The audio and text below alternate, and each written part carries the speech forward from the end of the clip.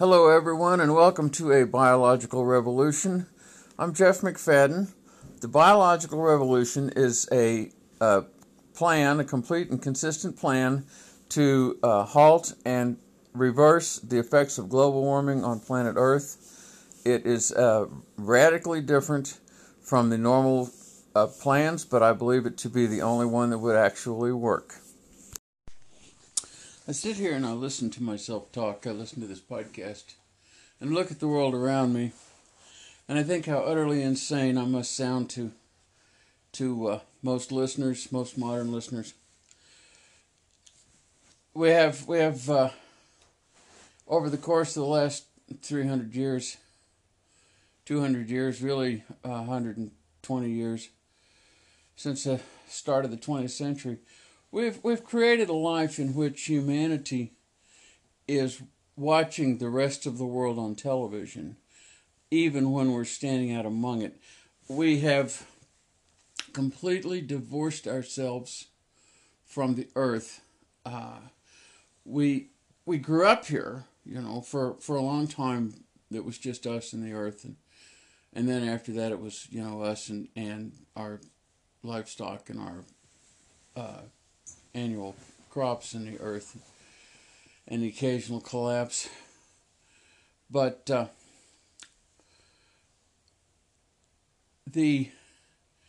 since we got, I don't know exactly how we got where we are, but people are divorced spiritually from the planet we live on. It is as though most people appear to me, when I listen to them talk and when I observe them, appear to me to feel like humans are fundamentally different from the rest of the world. That there's the rest of the world and then there's us, and that's actually not how it works. We evolved here. The rest of the world and us is a worldview that explains how your average God-type religion, monotheistic religion came is we must be somehow not the rest of this bullshit out here. We're special, and so we need to think up a God who can create us in His image, or something like that. But we're not special. I honestly did just evolve here. Just us and the shrews. We have exactly equal legitimacy here. The shrews evolved to be very small and eat the little bitty bugs that live under the grass. And they're about as big as my thumb. And there's a lot of them here on the farm because I encourage the bugs to stay alive. And we evolved to walk around in the the word's gone. In the country, in the world where it was grass and trees, and the savannah. We evolved to walk around in the savannah and eat the things that were hanging on the trees and the things that were growing out of the ground and the grass seeds and just everything. And that's what we ate. We ate everything. We're like bears. We just went around and we ate everything. And we're more clever than bears. We call ourselves man smart. And so being more clever than bears, we invented different things than bears. And one of the things we invented was annual agriculture, which was a really bad idea. And yet we keep inventing it over and over. The vanished civilizations of South America who left us nothing but their fabulous constructions and their descendants living as either hunter-gatherers or tiny smallholder settled agriculturalists, and they built their society on annual grains, and their society died. The same thing happened, with all the others. And as I just recently came to realize, we're the only one still standing, and we're not looking that good. Unlike most of the previous societies who rose and died over their choice to divorce the world we're global, and we are, so the divorce will be spectacular, no doubt. But we don't think we're part of the world, and so when we look at the destruction we're causing, we think it's like we're over here and that's over there, and we just observe it, and our lives happen over here. Our lives don't happen. We're not living attached to that thing over there that we're observing that's getting warmer, and the storms are getting bigger and all that shit. But it's just over there. It's the environment, and environment means it's the thing that's around me. It's not me, and it's not you, and it's not our civilization. It's out there. It's around us. But there is no such thing as an environment. I mean, every single atom in your body was part of that dirt out there, part of that atmosphere out there the day you were born. Literally, every single one, mine too. We were born, we were just one little cell, and primary producers, plants, took solar energy and gases out of the atmosphere, and they turned them into sugars, and then next level animals ate the sugars, and we ate the sugars in the animals. We're just made out of it, and we can't live here without it. I don't know. I feel like I'm shouting into the wilderness, because we know for sure that I say that all the time. I'm sorry, take that back. We don't know anything for sure. I'm as lost as the rest of us. What I feel strongly, though, is that we need to rejoin the earth, not just by actions. We need to relearn. We need a new thing that takes the place of or lives alongside religion in our minds. I was interrupted there. I hope the cutout wasn't too bad. We need a thing that says we and the earth are all one, and every part of it. How can we sit here and say, oh, well, that one went extinct, that one went extinct, that one went extinct, that one went extinct. 1,000 went extinct. I don't know the numbers. The numbers are obscene. We really are. We're made from the earth. Our bodies are made from the earth. Our minds are made from our bodies. Our minds live inside a brain. And our brain is made out of the gases out of the atmosphere, including all the poison ones, and the elements out of the earth. There is nothing else here. We don't exist separate from this earth. We can't go to Mars because we need this air and we need this soil. We have to remember that when this earth was created by the Big Bang, by the agglutination, by all those things, it was just a bare rock. Just a bare rock. And everything that you see out there is only there because of life. Without living creatures, including but not limited to us, this would still be a bare rock. And nobody would give a shit. But I do. But I am not separate from, distinct from, or uniquely not the same as everything else out there. And if it dies, I'm going to die. We live in a society right now where our children are murdered in mass numbers, and we blame it on guns. But we know, really, we know deep down inside our hearts that we've had guns for a long time. And we've even had, the 45 caliber automatic pistol was invented in 1920 something, or I don't know, long time ago. My parents were tiny children when that thing was invented. Nobody took them to school and shot up the school. It just wasn't what people did. There have always been periods, or there have long been periods, when people tie bombs upon themselves and go blow themselves up in crowds with other people. But there have always been periods of sickness in their societies.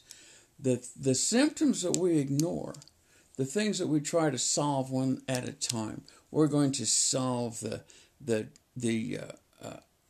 opioid addiction crisis. If people had something better to do, they wouldn't be addicted to opioids. We live talking about jobs. We need jobs, but none of the jobs that we create for jobs which are jobsable. The person who works the job spends the whole day doing exactly nothing towards the furtherance of his or her own life except earning money. And it is possible for humans to create a society in which people earn the necessary income and do things which further their own lives at the same time.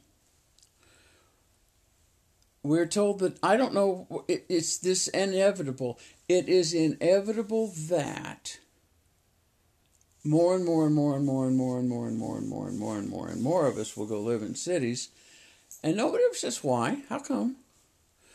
You know, we know why. It's because we've taken all of the countryside, all of it, and we've put it in the hands of a handful of people, and we've said, use this entire continent to produce annual grains. And we will urge you to produce ever more of it because we scream that we cannot feed ourselves.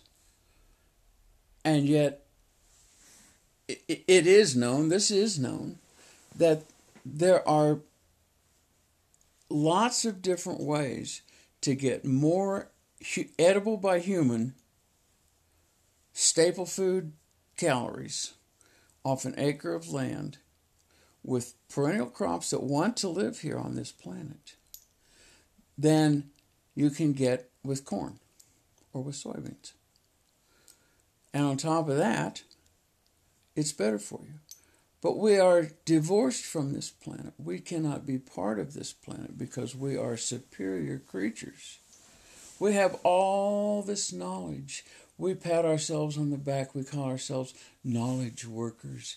And we talk about how we know more than anybody else ever knew before. And we cannot go back and give up our knowledge because we're knowledge workers, you see. And most of us don't know how to get a drink of water if the magic pipe in the kitchen doesn't work. I'm sorry, but I'm not convinced. 50,000 years ago, somebody went in a cave in France. And he wrote a book on the wall, and the book said, "Man hunts beast with stick, man lives." And it was the greatest book ever written. And I guarantee that none of the stuff that I have on the magic internet is going to last 50,000 years. I just don't believe it. We're not so special.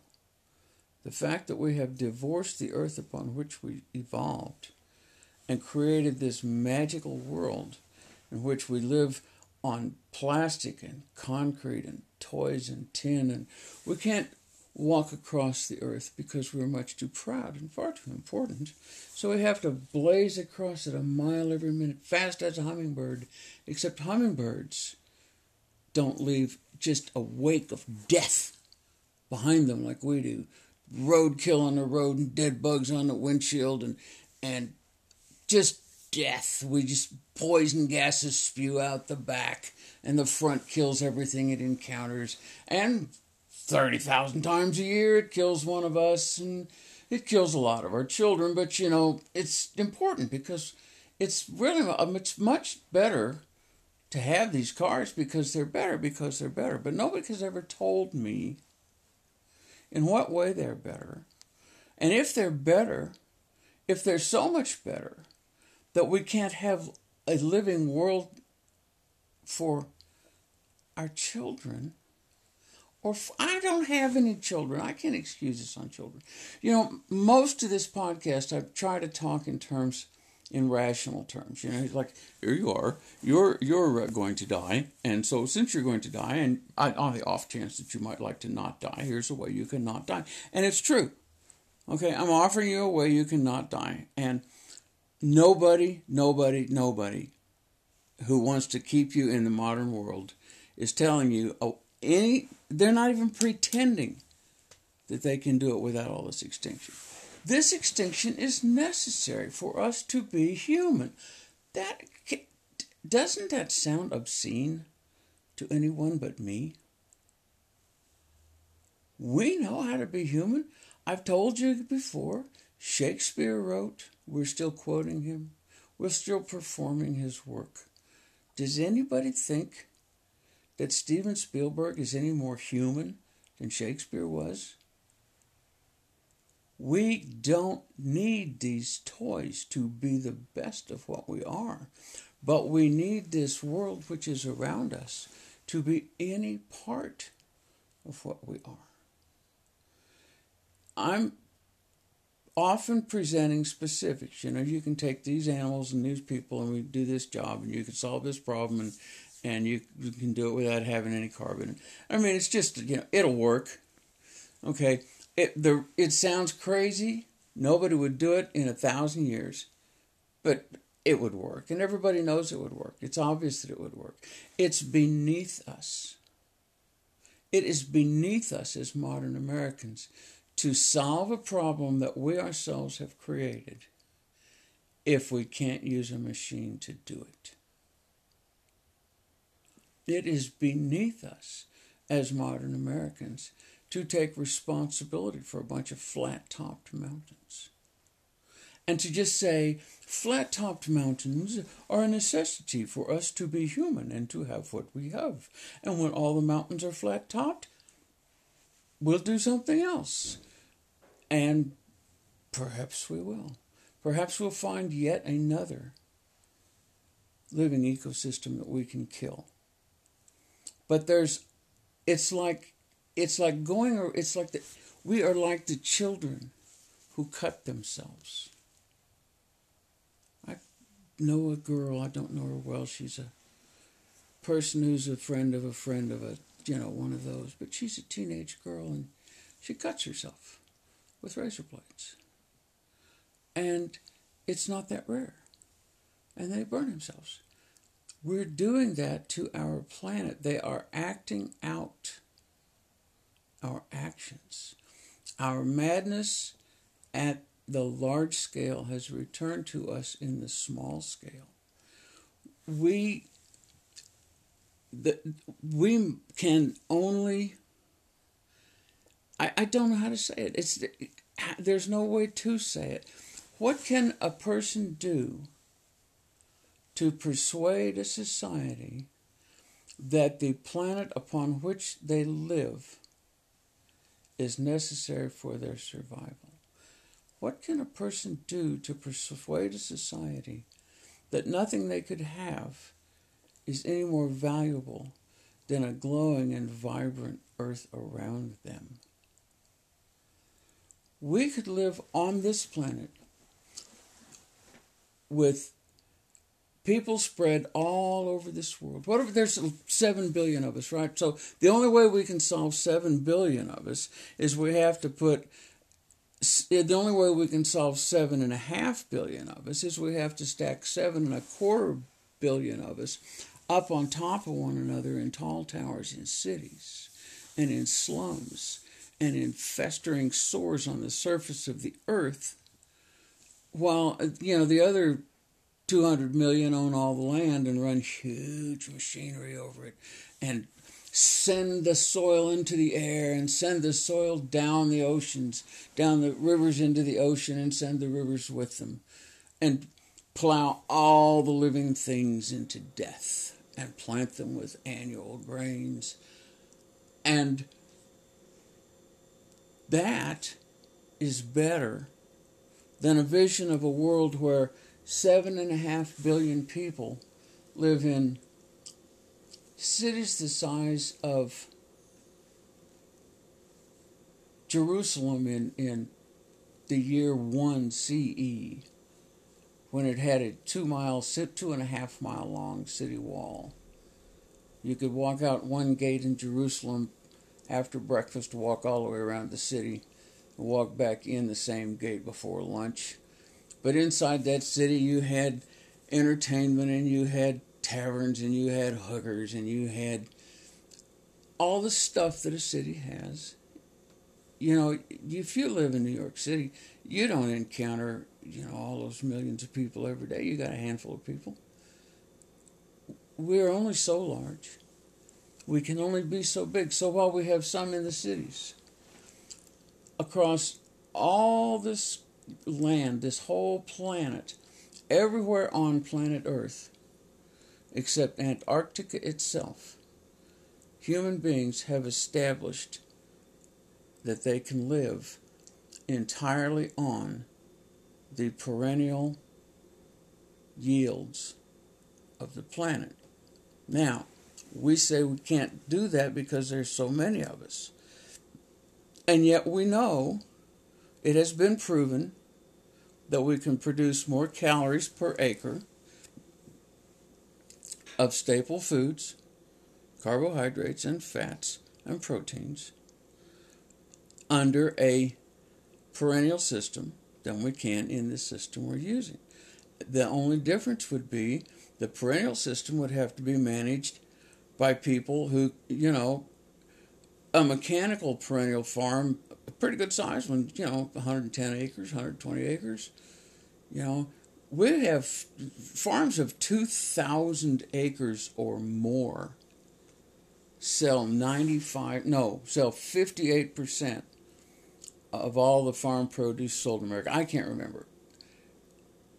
58% is the lowest possible number, and that's farms of 2,000 acres or more. And all they're selling off 2,000 acres is either industrially produced milk, probably not on that size, or annual grains, annual row crops, corn, soybeans, a little bit of wheat, mostly corn.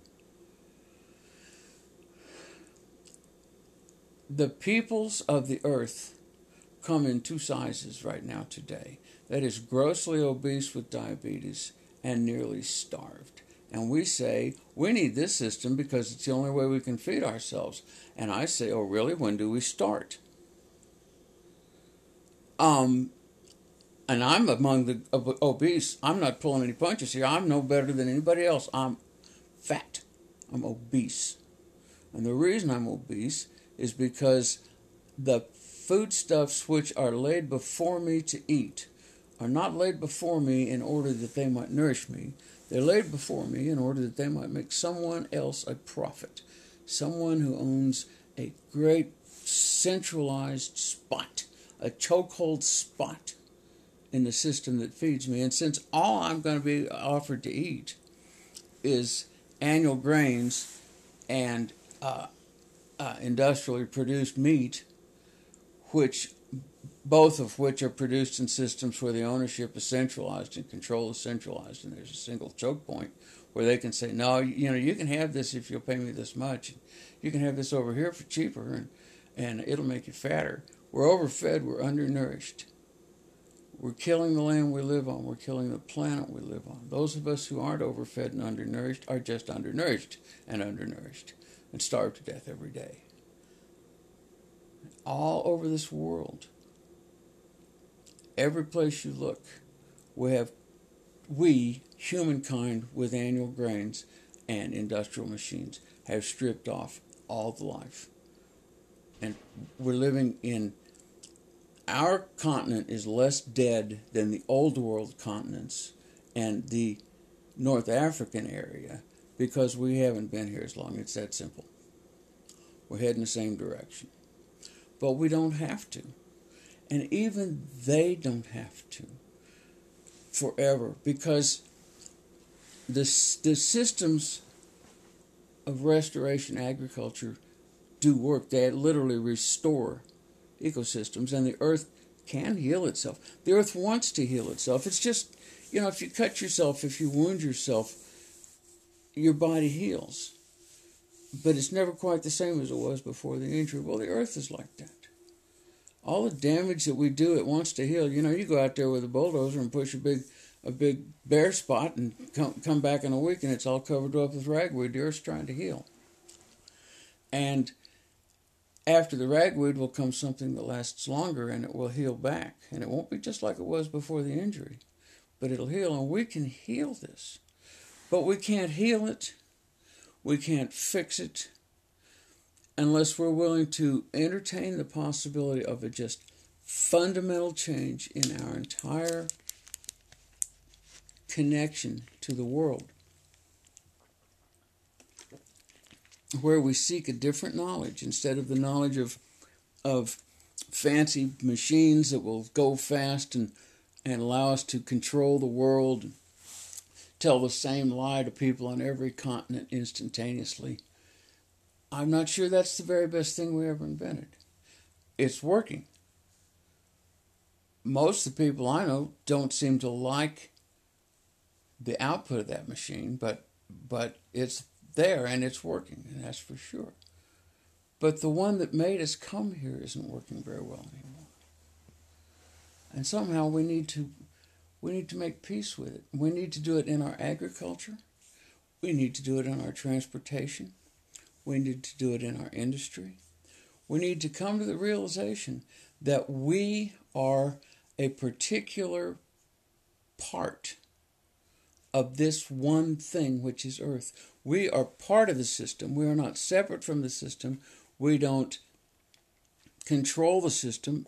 We've observed that we don't control the system. Everything we try to impose control on has blown up on our faces. But we also know that we're clever enough to figure out how the system works itself and to herd it gently. Beavers come into a place and they just cut down all these trees and they do all this and it looks like destruction. But pretty soon it's this just cauldron of every imaginable sort of life form. We can go into a place with our cleverness and our skills that we have, and we can seed life. I've been doing it here for 15 years and longer, helping her before I came here, and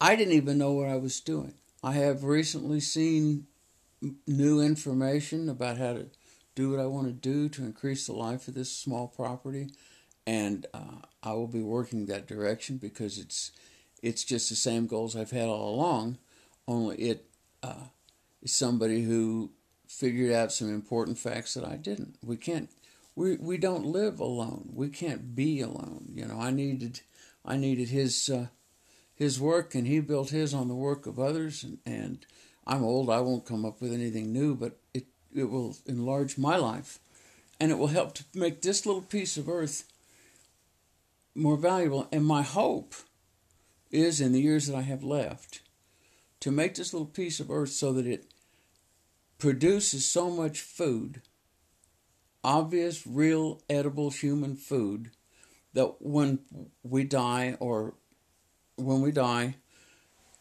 the next person doesn't just want to take a bulldozer to it and cover it up with ticky-tacky houses, but instead says, I can buy this and live here forever. And this is the earth will support us. It always has. Nothing else ever has. Letting these middlemen come in between us and it and rape and murder it and take from it its muscles and flesh, that's not the only way it can work, and it's by no means the best way it can work. But even those of us who wish to live in cities have to learn to understand a little bit about the earth. We have to know where it is that our feces go and why they have to go there, and why the right answer to that question is not the Gulf of Mexico. we need to rejoin this earth as honest, real parts of it, as citizens of it. And we have to learn to work it to our advantage, which is a whole different thing than taking it apart. You know, like if the earth were an automobile, we could be driving it around, but instead we're just taking it apart and selling the spark plugs. We're that far from where we need to be. And I'm going to go back to talking about how to do this with donkeys and how to do this, with little pieces of ground, how to do our transportation with animals and how to drive our tools with animals, and what projects we should take on with our animals to free up more of the world. We got all these parts of the world right now that are just bound up in death. We call them brownfields and flat top mountains and all that stuff. We need to go fix those. They're our obligation. They're our trash. And we need to go clean up our trash. And we can do it with animals and not put out any more carbon, and we can make more of the carbon go away. So we need to realize that the problem we have is caused by our divorce from the planet on which we live, and we cannot divorce it. It's like trying to divorce your hand or your foot. It's like your brain deciding it's going to divorce your rectum. It just won't work. We're all part of one thing, and without it we cannot live. And with us, the rest of it can live or die. But if it dies, we're not committing murder. We're committing suicide. And I know that a few people who are doing very well are having a lot of fun. And I know that those people also have so much power that they can spread their ideas and their thoughts and their concepts into everybody's mind every day. I'm just one crazy old geezer out here in the sticks. But I don't know what else to say. We're part of it, and we need to act like part of it. Thank you.